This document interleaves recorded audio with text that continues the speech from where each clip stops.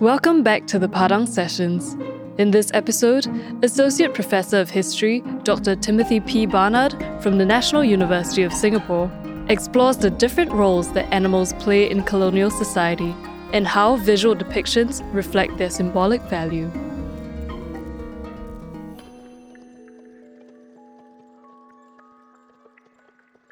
Several months ago, Jillian approached me about coming and speaking about imagery, 19th century Singapore and such.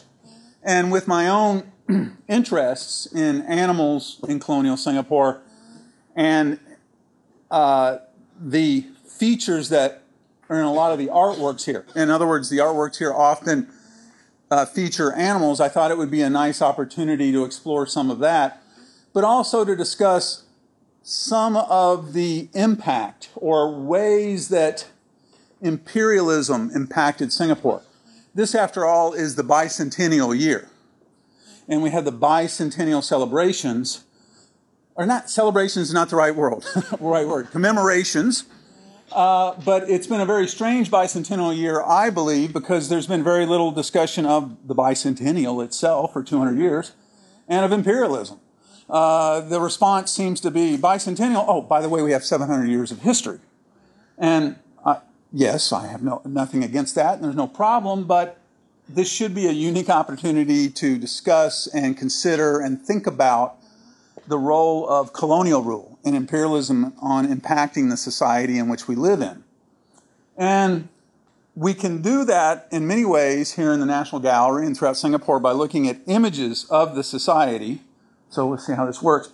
This is one of the earliest images ever of colonial Singapore, if you will. In many respects, it occurred within a week after colonial Singapore began. This is a sketch of the island. It's my favorite map, if you will, of the island. It's by a man named Daniel Ross, or he at least was the captain of the ship, so he gets the credit, of a survey. They went around Singapore Island, and this is a sketch of what it looked like. It was submitted on the 7th of February, 1819. I know here it says 1864. That's simply an addition that an archivist put there in Britain, some 40 years later. But it was sketched in February 1819. Now, one thing to notice here is the village of Singapore. So when Raffles landed on the empty island, it was, of course, not an empty island. You did have a settlement here. There was probably about 1,000 people. They worked on pepper and Gambier plantations and such. Of interest also is a watering place. That's probably where the Stamford Stream came out. And you could get some water.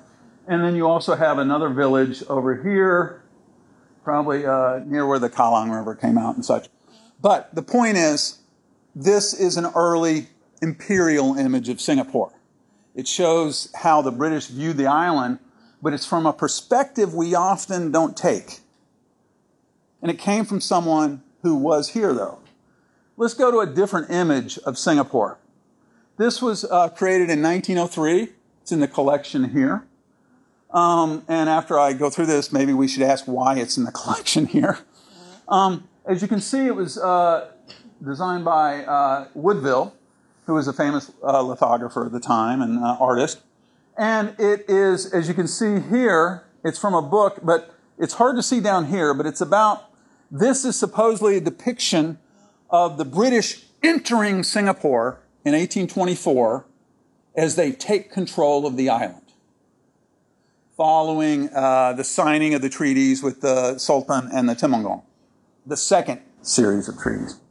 And there's a description of that down here. But as you see in this fantastical painting, the British theoretically entered Singapore on elephants, horseback, wearing finery, with a whole mishmash of people of I don't know what ethnicity, with I don't know what kind of religious, most likely religious building in the background. My point is, this is a fantasy. Of course, It has no bearing on what anything in Singapore looked like, but it's what someone in 1903 imagined Singapore looked like in 1824. And they're conflating it and bringing in ideas of, Indian Rajas and grand processions and things like that. Not John Crawford going down and signing a piece of paper or getting the Temanggung and giving him some cash and walking out of the room and then ignoring him.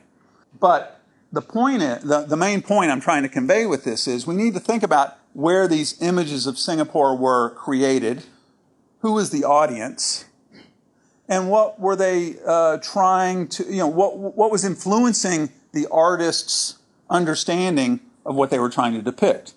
This is created at the height of empire, using images from India to depict Singapore, and it really has no reality in what Singapore looked like at the time, but it is an image of the British entering Singapore. Congratulations. So let's kind of pull back for a second and think about what I hope to accomplish here today. And that is to talk really about imperialism and how it is portrayed and the legacy of that in not only art. Now, because of my own interest in the environment and animals and such, what I hope to do is use animals or depictions of animals to help us gain an entree into this topic. So let's take this picture, for example. This is by John Turnbull Thompson of Thompson Road. He was the surveyor, the second surveyor of Singapore. He helped lay many of the important roads, built some of the important buildings in town. And Thompson Reservoir is probably an apt legacy of him as an important artery in town, a nice thing that he helped construct. And he also wrote a lot about colonial Singapore. He lived here for almost 2 decades. He painted. He was, had not much to do when he got off work. And this is a picture of the Padang. And what you see here is it looks very, I'm going to use the phrase British. In other words, you have people going around in their carriage. You have men wearing, high hats and dressed quite nicely on a horse. Okay? You do have some locals, hanging around. You've got St. Andrew's Church in the background. You've got someone kind of, exercising their horse in the background too. But this is a painting that would look probably acceptable in Britain if you want to depict what Singapore looked like. Okay? But it is being painted by someone at least who lived here and had an idea of what the society looked like. But it also raises questions about the distance between the society and the painter and the images they're producing, and then who's going to consume those images. So, for example, would someone in Britain really want to see a picture of real Singapore? I know that's subjective, this idea, but they want to see an image that supports how they envision a society to look. And it looks like a nice British country or padang or a square in the middle of a town, a civilized town. And so Thompson is saying to the British public, Singapore is a civilized place. I helped lay the roads. Things are good here. And so it is an acceptable image to convey that idea. But if we one thing I want to point out is you look at these horses, they look very nice, they look very noble. But horses also play an important role in how the British perceive themselves in Singapore. But, let me go this. And I'm going to go through tales and illustrations and photographs. Now, when we want to talk about animals and imperialism in Singapore, usually in the museums here, the first thing they bring up are the natural history drawings of Farquhar. Oh my God. We have special exhibits. We have special rooms for this. Books are published. By the way, there's a similar book. There's a very nice book. I own it. I recommend you buy it on the Farquhar drawings. There's a similar book, the Raffles drawings. It's called Raffles' Lost Ark, of the natural history drawings that Raffles did and sent back to England. And they pretty much look exactly the same. Raffles and Farquhar competed in many different ways, but one of them was a natural history collection. Now, when we think of natural history in Singapore, we think of the Raffles Museum, which was mainly a natural history museum up until independence. Of course, here's a picture of it. You can kind of see the elephant skeleton and things like this. But the drawing of Southeast Asian wildlife was one of the main imperial ways of capturing what life was like in Southeast Asia right at the beginning of imperial rule. It was a way to capture the images of the wildlife, of what we are entering. The world we are entering, the natural world we are entering, has a wide variety of unimaginable plants and animals. And so to convey it to the British, or convey it back home, they did paintings of it. Yes, they also collected them, shoved them in jars, dried them out, sent them home. But in the process, this would often lose color. It's hard to determine size and things. So we have a lot of these drawings. And so we have things like various birds, such as the partridge. Here we have basically a stingray. And as you can see here, this is the one from Farquhar. This is one, I prefer this one. It's from a book on Indian zoology by Hardwick and Gray. Hardwick and Gray collected images, and they sent people to Singapore. It might be hard to see it here, but it says the Latin name at the time for the animal, and then it's Singapore underneath. The artist who was here in Singapore went down to the market, found these things, painted it, sent it back to India, sent on to England, and now we get an idea of how wonderful the wildlife is in Singapore. And through this metaphorical capturing of the image and capturing of the animal, you're gaining control over the space. And so, similar images. This is Farquhar, this is Hardwick and Gray. From Farquhar, we have gibbons, which of course don't appear in, they never naturally lived in Singapore, but we have gibbons. We have slow lorises, which don't live in Singapore. But we'll show them anyway because Farquhar is related to Singapore somehow, and then somehow to Singapore, and then we'll put them in the National Museum and we'll fetishize. Okay. Now let's turn to other animals and get into the real idea of imperialism. One of the great 19th century artists of Southeast Asia was a man named Radin Saleh. Radin Saleh was an Arab painter who grew up in Java, and he gained the attention of a Belgian artist who arranged for him to be sponsored to go to the Netherlands in the 1820s, 1830s. And he studied in the Netherlands. He studied basically paintings in a very romantic style. Famously, during this period in the Netherlands, he one day went to a zoo, and at the zoo, there was a circus, there was a lion, and the lion tamer allowed him kind of access, or I guess sit next to the cage, and he sketched lions. And so lions and tigers became very common motifs in many of his paintings. He became a very famous artist in the Netherlands in the mid-19th century. Eventually returned to Java. The National Gallery here has many of his paintings.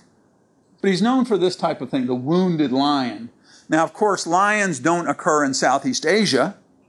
I know we have one in our founding myth of Singapore with Sangnilu Utama and Singapura. But, sorry, lions don't appear here. We do have tigers, though. And as you can see here, this is the forest fire where you have tigers fighting buffalo. And the motifs of this often is, of course, the tiger is savage. The buffalo represents civilization because it was used for agricultural purposes and such. But you get the idea. Now this is a Indonesian artist living in the Netherlands, painting in a European style for a European audience and about Java. But we have our own tigers and illustrations here in Singapore. This is probably one of the most famous images from 19th century Singapore, or in the gallery. You'll often see this cited and published and such. And this is the tiger attacking a surveying party. To give you a little bit of a background on this painting, It's done by a German artist named Heinrich Luthmann. Apologize for the pronunciation if I'm off on that. And what it does is it depicts an 1835 attack on a surveying party led by George Coleman. George Coleman was the surveyor of Singapore before Thompson. He was the first one. And the story goes that Coleman was laying some of the roads down with an Indian work gang, convict gang, and about 6 kilometers or 5-6 kilometers out of town along Bukatima Road, the surveying party was attacked by a lion. And it created such a kerfuffle and so much chaos that Coleman left behind his theodolite, one of the main things you used to survey at the time, rushed back into town, came down to this area of town, told everyone, oh my God, we got attacked by a tiger. And everyone said, oh, that's impossible. I don't believe you.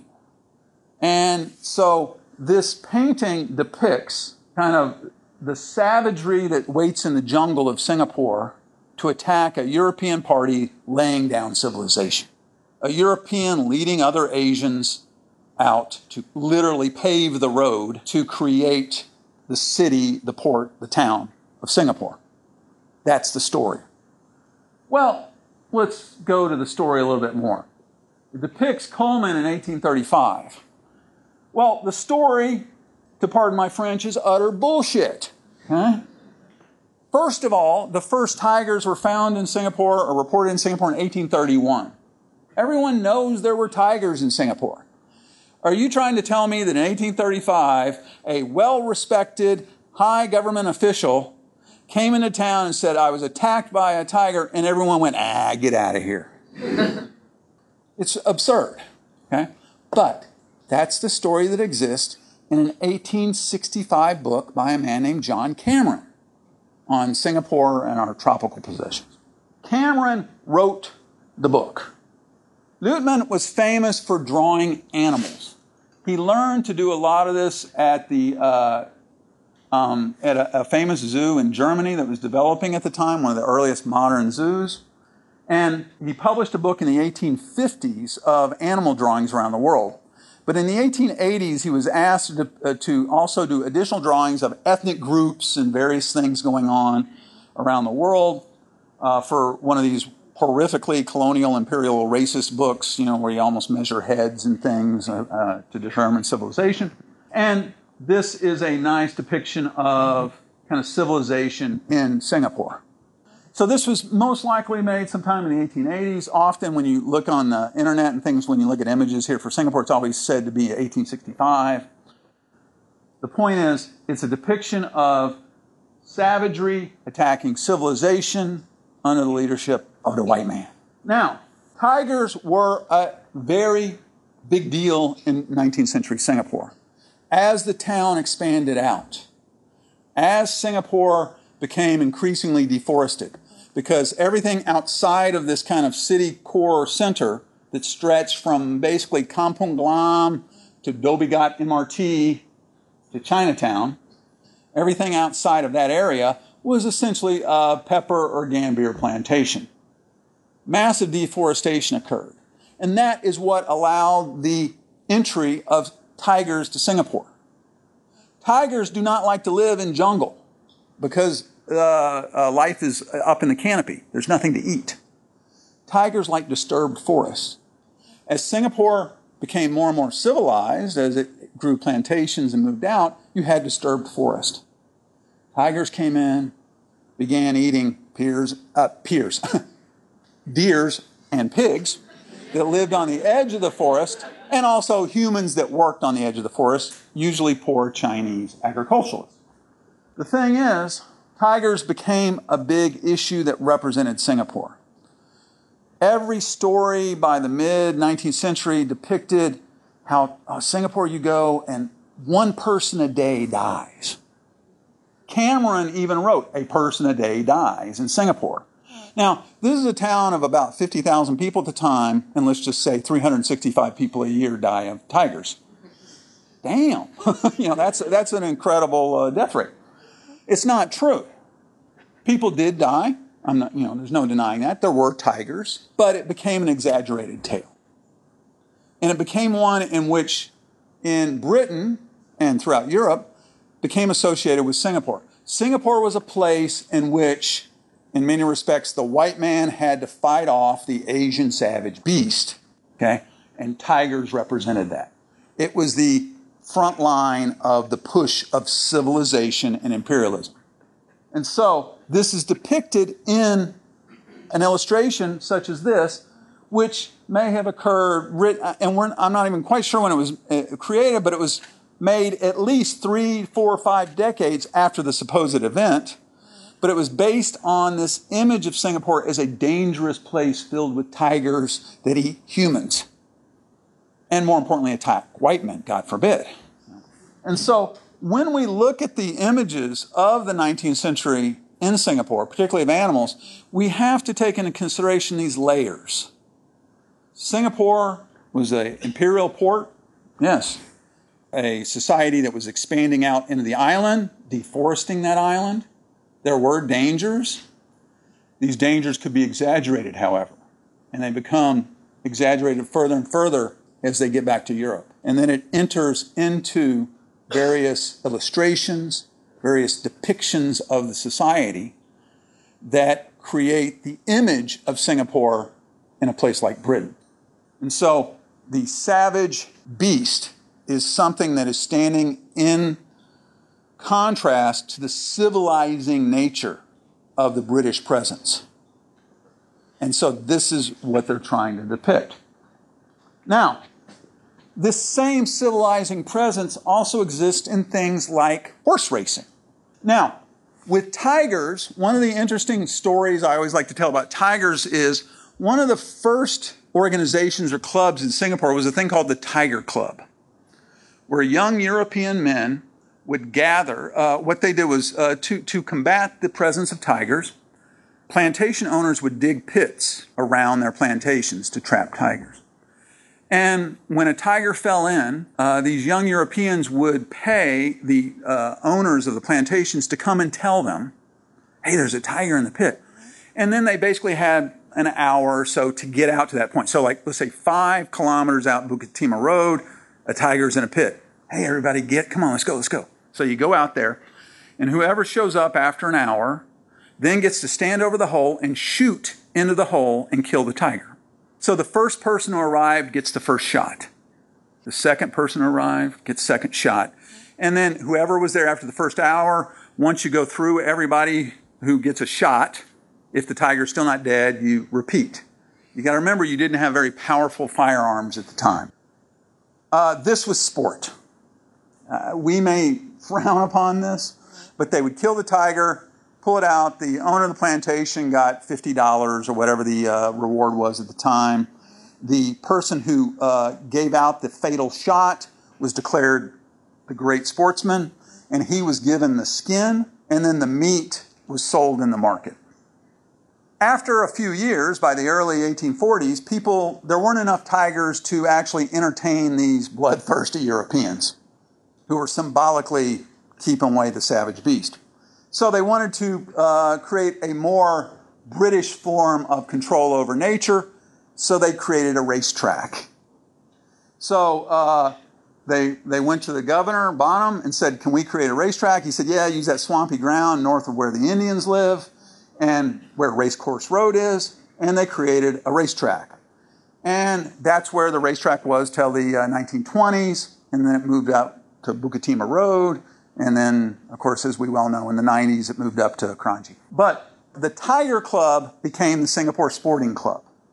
And the Sporting Club required membership, and it was essentially white people and rich Asians.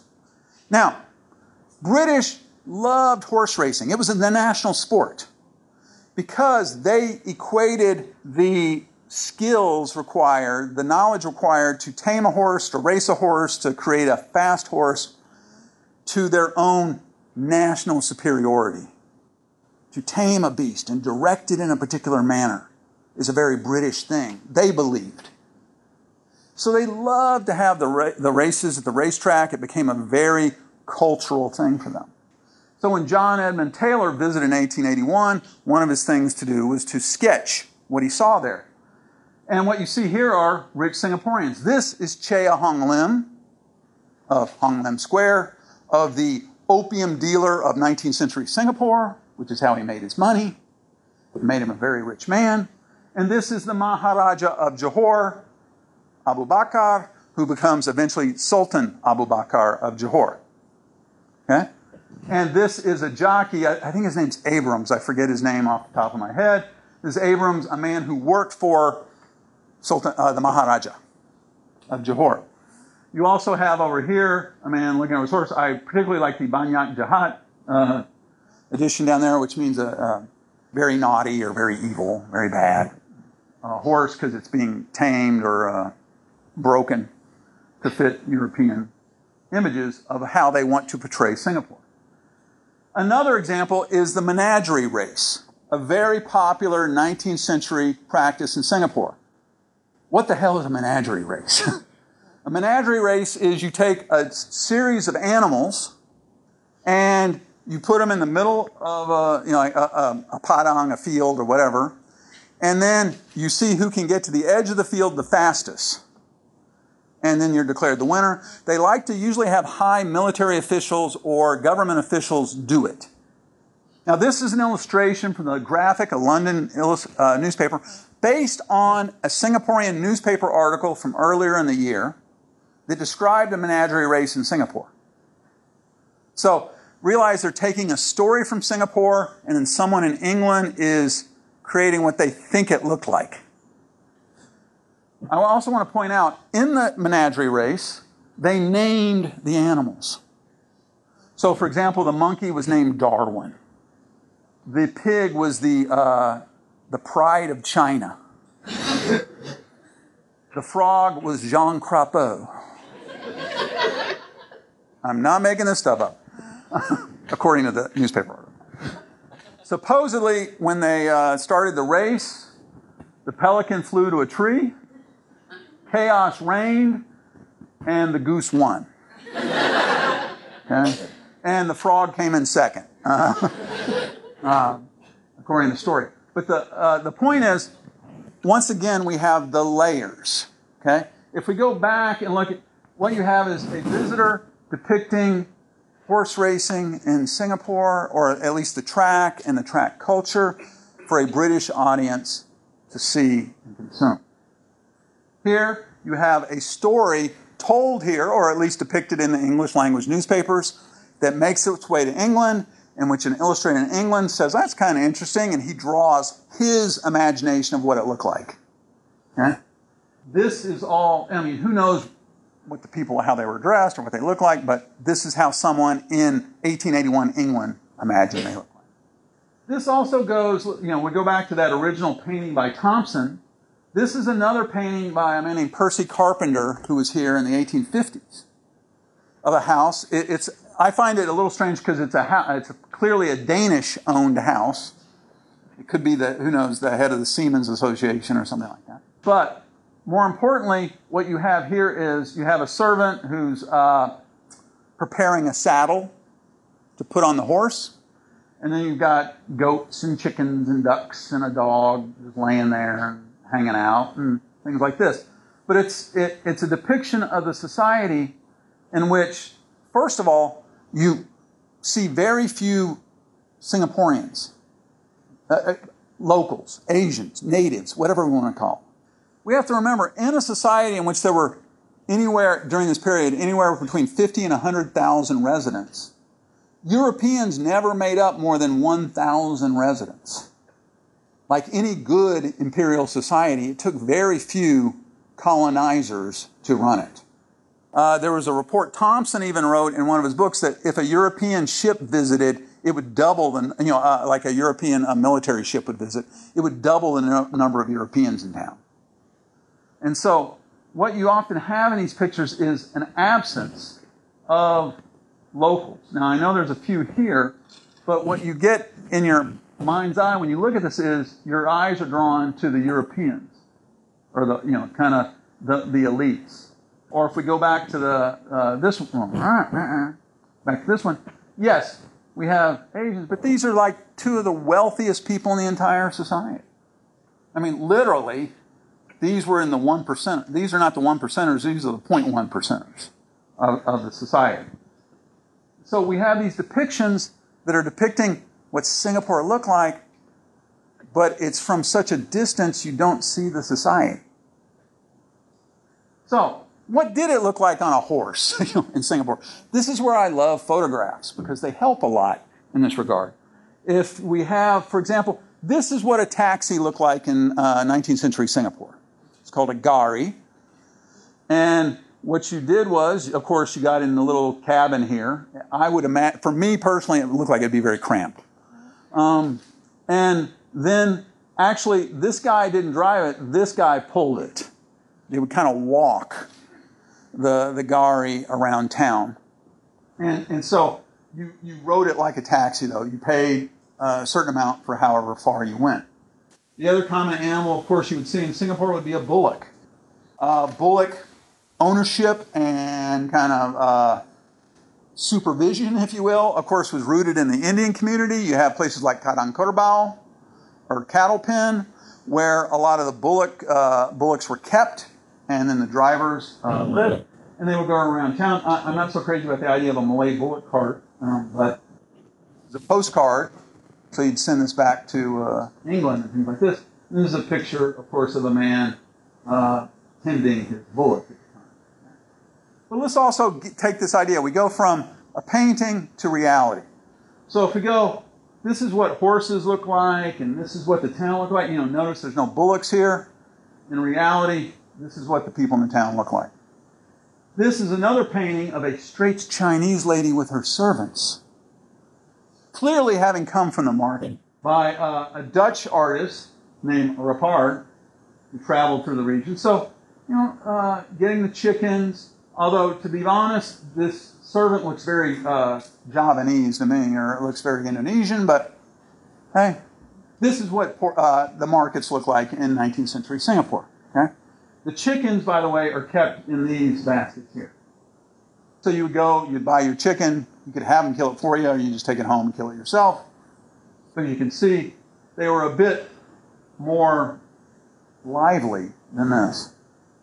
Now, based on this kind of idea, if we're going to take illustrations, see reality, think about the layers of it, one of the best ways to do that, I think, is with the idea of pets in Singapore.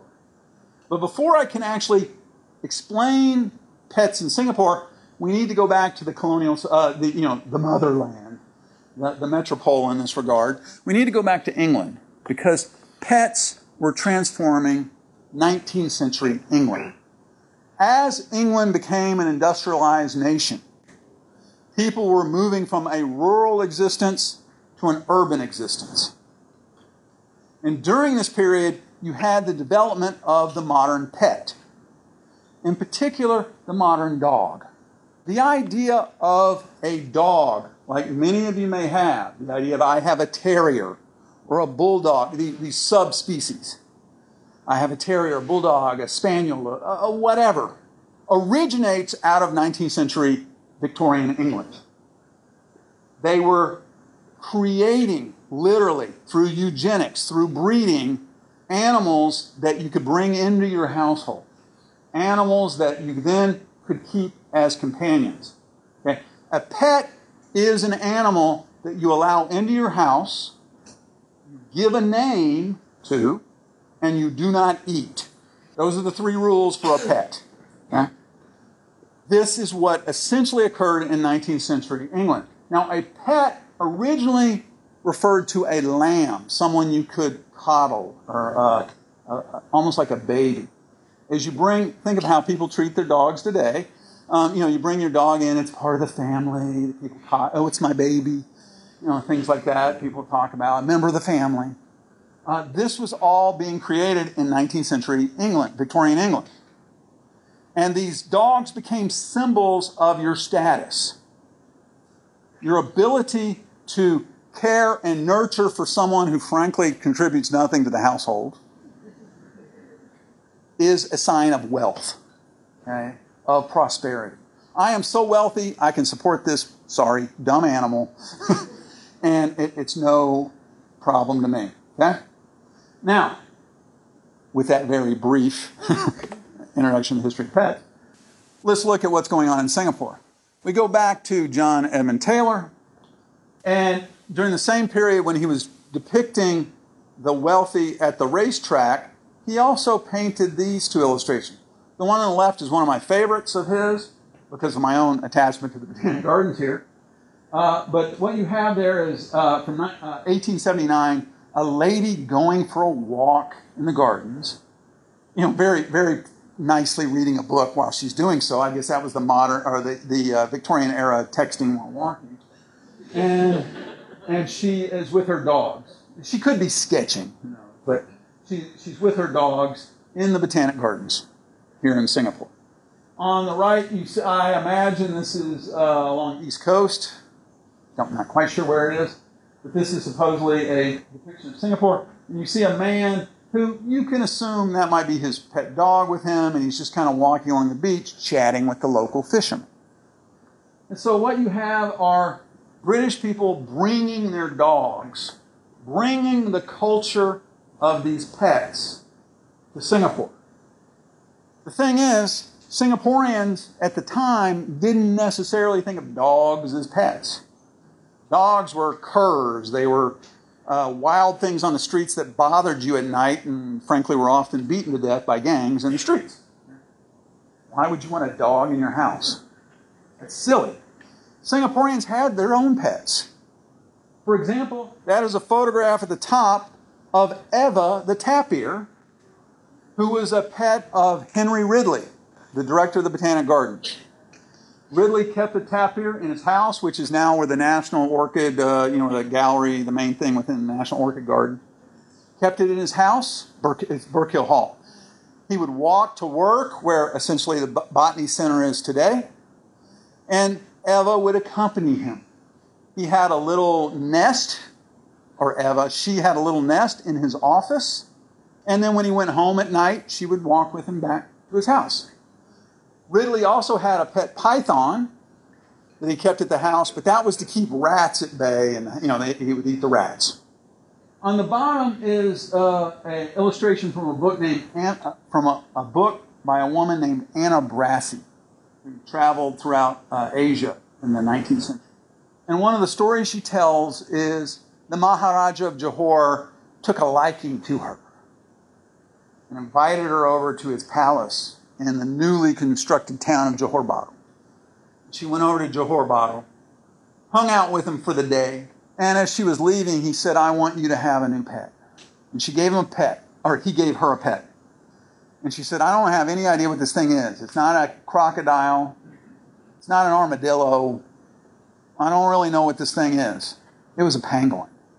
And so she kept this pangolin as a pet for the rest of the trip. This was also one of the most common activities that Singaporeans took part in, on the right side, during the colonial era. Visiting the monkeys at the Botanic Gardens. There used to be 2 troops of monkeys that roamed the Botanic Gardens, and people would go out there often around sunset and feed them. My mother-in-law, when I was mentioning the Botanic Gardens once, my mother-in-law, who is 80, once said, "Oh, are the monkeys still there?" And I was like, "Oh, you haven't been there in a while, have you?" They were all killed in the early 1970s by the government because they are a nuisance. And they are not civilized. But as you can see here, this is a family visiting the Botanic Gardens, I think it's in the 1930s, and enjoying their time with the monkeys, feeding the monkeys. It's what many people often, if you talk to the elderly in Singapore, they'll remember the monkeys. In the 1930s, there was a survey done of pets in Singapore. What kind of pets do people have?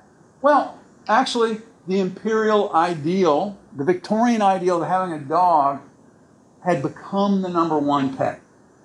Dogs were the number 1 pet in 1930 Singapore. The number 2 pet was not a cat, not fish, it was a monkey. And the number 3 most popular pet was a songbird. And it said that monkeys and birds were tied for second place. And so what you have is this picture of a very imperial society that's mixing kind of British ideals of what a pet is with what a local society considered a pet. I'm going to have a monkey. I mean, come on. How many of you would have a monkey for a pet if that was allowed today? You can't have a songbird, although that's not as popular as it used to be. So, by the 1920s and 30s, as you can see here, this young lady is being extremely modern, extremely imperial, if I might say. But she goes to the Lee Brothers studio and has a photograph taken with her dog. And so that is how you depicted yourself as modern. You adapted and adopted the British pet, not the local pet. So when we do this, when we sit back and look at these types of images, when we look at what we're dealing with when we go to a place like the National Gallery, or even the National Museum, we need to think about the layers that exist between us and the creator of that image. And not just that, but the layers between the creator of that image and then what they're depicting.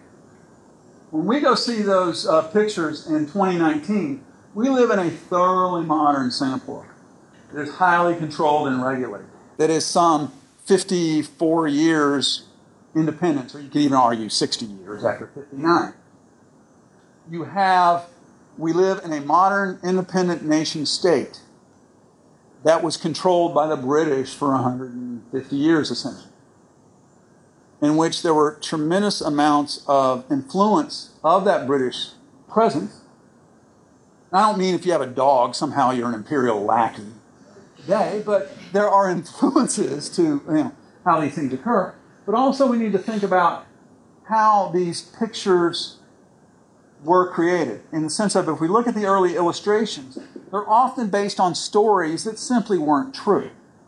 But they depict a savage society in need of civilization, in which the noble white man, with my eyes rolling in my head if you can't see, the noble white man spreading out and controlling the landscape, building roads, building buildings, and developing that space. In these paintings often, there's no Asians. Okay? There's often more animals, at least in the ones I chose, there's more animals than Asians. And so the animals become metaphors for that taming process and that slow transformation into the imperial society. Okay? So the one thing I would like to emphasize with that is, when you look at the paintings here, and we have some many wonderful paintings here in the gallery, is think about not only your distance to the painter or the painting itself, but the distance that painter had to the actual subject. Because in that story, you often gain greater insight into the imperial process here in Singapore. I was quite intrigued by one of the paintings that depicted horses in the residential compound. And I don't think we ever have horses. Yeah. Okay. Do we have horses like that outside the house? I can talk about that for sure. The horses that ran at the racetrack, that were owned by the elite Europeans, those came from Australia. They were imported. There was a horse auction once a week, every Friday, that was held at Raffles Place. Every Friday, around 10, 11 o'clock, they held a horse auction at Raffles Place until the 1880s. And then it got so damn chaotic, the government shut it down, and they wanted to transfer it to Canal Street, where they had a lot of the stables. Now, if you're racing a horse at the racetrack, or you got money like the Maharaja of Johor, you're buying one of these Australian horses. But this horse, most horses in the society came from Southeast Asia, and more specifically Sumatra.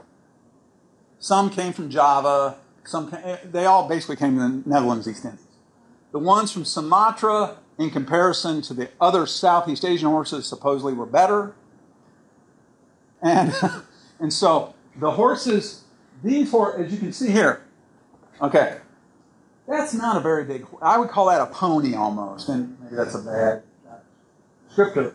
But like, if you look at these horses, those are noble steeds that are going to be, and so part of that is not only depicting it for what the British expect a horse to look like, but also where the horse comes from. And just getting your racing horses for the elite sport from Australia, that says something also. And then the work horses came from Southeast Asia. Yes, I have two questions regarding the Leutemann engraving. And the first one is, I'm wondering if they thought that it wasn't important to record the deaths of Chinese. So that's why people were surprised. So this was one of the first encounters between a Briton and a tiger. Okay, yeah. And the second question was, I read that Leutemann was a animal specialist, but does that mean he didn't ever arrive here in Singapore? He's hearing this from a second-hand or third-hand. I believe he did all this from a studio in Germany. That's what I believe. Please correct me if I'm wrong. Tigers, deaths, Singapore. The earliest white sighting of a tiger was in 1831. A couple was in a buggy going out the very crude Bukatima Road at the time, and a tiger ran across the path. They came back to town and went, holy shit, the tiger ran across the path. And that was even reported in the papers as early as 1831. Now, the issue of deaths in tigers is a very touchy issue. We will never know how many people tigers killed in Singapore, because mainly the people that were killed were the Chinese underclass. These were very, very put upon, very poor workers who worked in these farms that were very culturally distant from any kind of British observation or control or understanding. And the basic story around that is there is a belief that, okay, let's say one of your workers died from a tiger attack. You go down to the harbor and you say, hey, I need some more guys for the plantation. And the worker goes, yeah, what happened to the guy before? He ran away. In other words, they didn't want it to get around that tigers were killing the workers. Number two, there was a lot of cultural clash there. There are stories of someone dying, his friends on the plantation bury him, and then the British come out and go, well, we need to see if this was a tiger attack, and they want to dig up the body.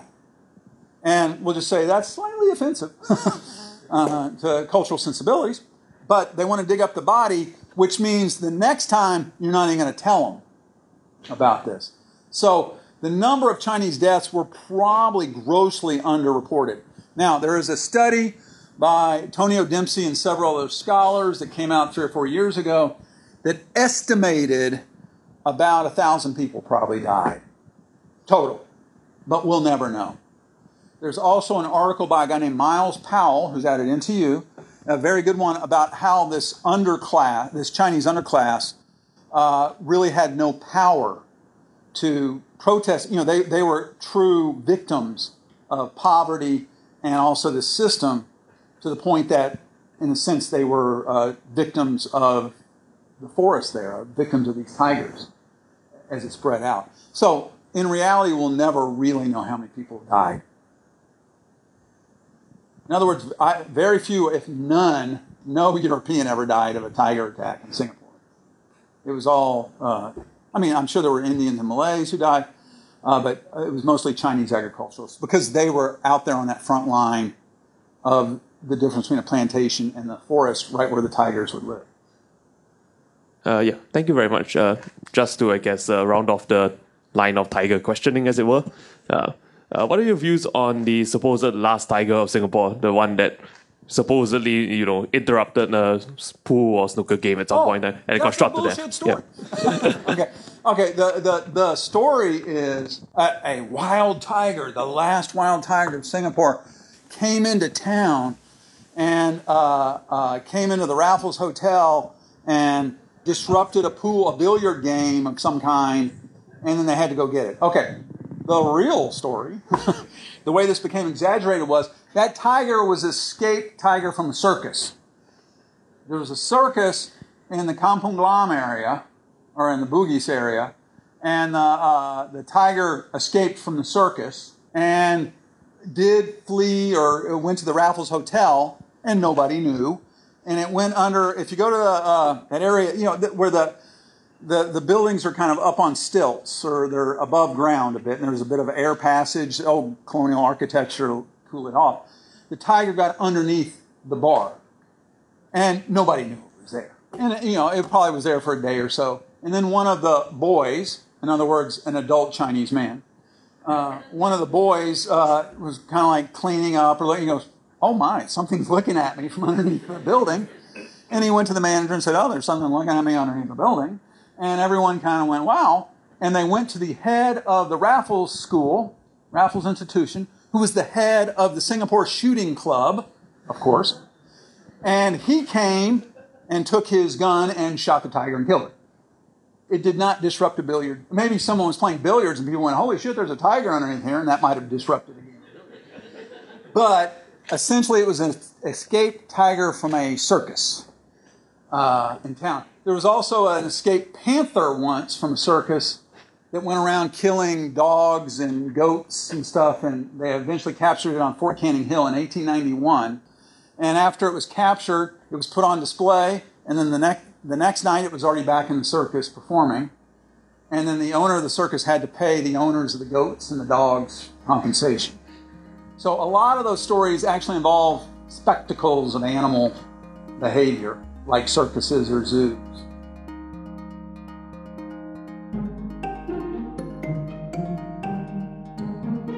You have been listening to the Padang Sessions from National Gallery, Singapore. Follow us for updates and new episodes every month. And to learn more about our programs, visit nationalgallery.sg. Our podcast team is Erica Lai, Kalisha Chia Kasim, and Ashley Lim. The music you heard is composed by Javon Chandra. I'm Joyce Chung. Thanks for listening.